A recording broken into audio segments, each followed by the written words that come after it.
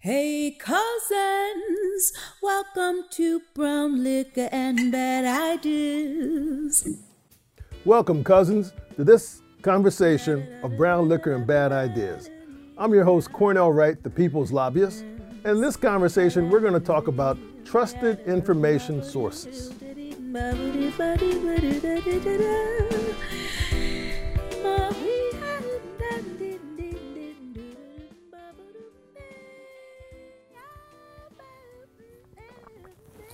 Cousins, we all have heard about, if you will, the silo effect of people getting information. We know because of once you put in information into your computer or your phone or you're interfacing with the internet in any way, the various mechanisms that are out there, the algorithms can start to further refine and move you toward a particular information stream based upon the information that you have looked up immediately or in the past. As a result, you just think about when you start looking at one search, perhaps for a gift for someone for Valentine's Day, and next thing you know, here are all these different pieces of information about that same subject, even though you may have already purchased it, right? So what that is doing, though, cousins, that's starting to separate us. From a marketing standpoint, they're looking at market segmentation and further identifying us for particular information in order to help us make a decision. But on the broader perspective, cousins, in regards to our country, our politics, our societal feelings about things, that same factor is occurring. That same siloing, if you will, is occurring to us. You follow me, cousins? That siloing, I contend, is not good for us in regards to our communications, our exchange, and for us to be able to come up with the best ideas for all the cousins involved.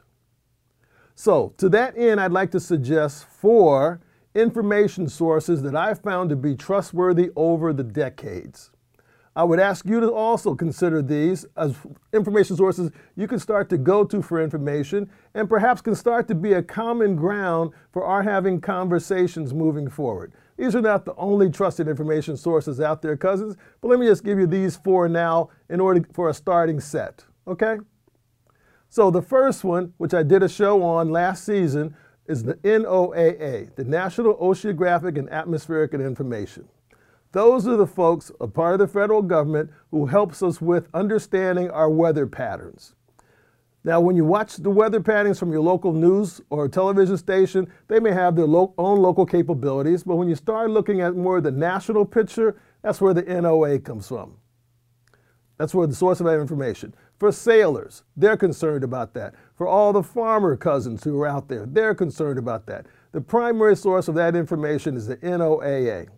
I think it's worth our money. I think we're getting great service out of it. And if nothing else, cousin, it's for those cousins in the Gulf and the Atlantic coast, they predict the hurricanes. For the cousins out in Hawaii, they start to predict the tsunamis. And not only that, and the weather events out there, it's worthwhile to keep in mind. And that's one we can all start to use and then come to understanding with. Now, it's not very often, cousins, we have discussions or debates about the weather, right? But that is a good source to start with some trusted information, right? Let's just use that one. The next, cousins, is one we've heard a lot more about in 2020 and 2021, and that is the Centers for Disease Control. Now, I also mentioned them a little bit while ago when I talked about in the episode, talking about the syphilis experiment, about how an early version, or one of the early agencies, if you will, which is now funneled into the Center for Disease Control. A lot of changes over time. But in essence, the Center for Disease Control is the best and our information source about all disease types. They're for the prevention of disease. They help us understand diseases. They do research on diseases. And cousins, where would we have been without the work from all those good hardworking cousins down to CDC in the recent pandemic that we were fighting and still are fighting here in 2021? They're almost indispensable, cousins. And what they say is not necessary for debate. You talk to any of your medical professional association, people that you know, and ask them how much they rely on information from the CDC. Let me tell you a personal story. Years ago, my wife and I, we were buying a new house. And so as part of looking at the new house, we had to get a radon inspection.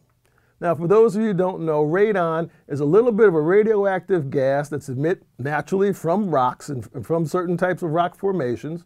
Our house is built on a rock. Think about that from a biblical standpoint, you know what I mean? But then we had to get a radon test.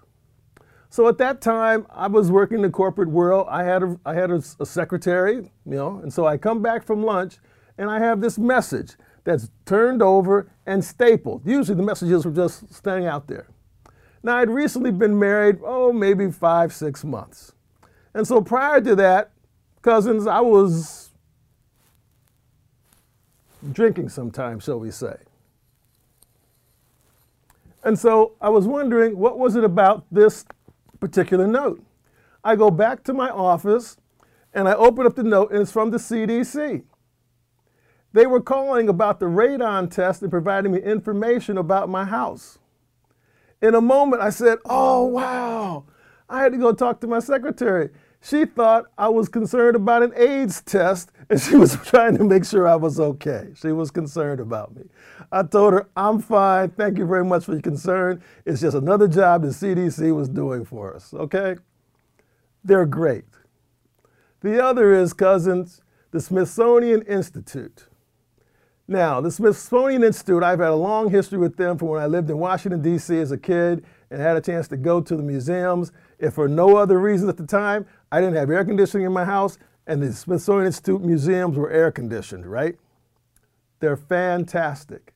The Smithsonian Institute is part of our federal government, and it is the largest collection of museums in the world, all right? They have 22 museums, galleries, centers, and the National Zoo.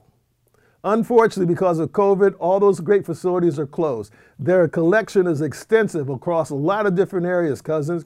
And trust me, as you spend time thinking about, which I certainly appreciate, all little cousins getting a chance to go to Disney World, and I want to go again too as soon as I can, also consider taking your family to the Smithsonian Institute.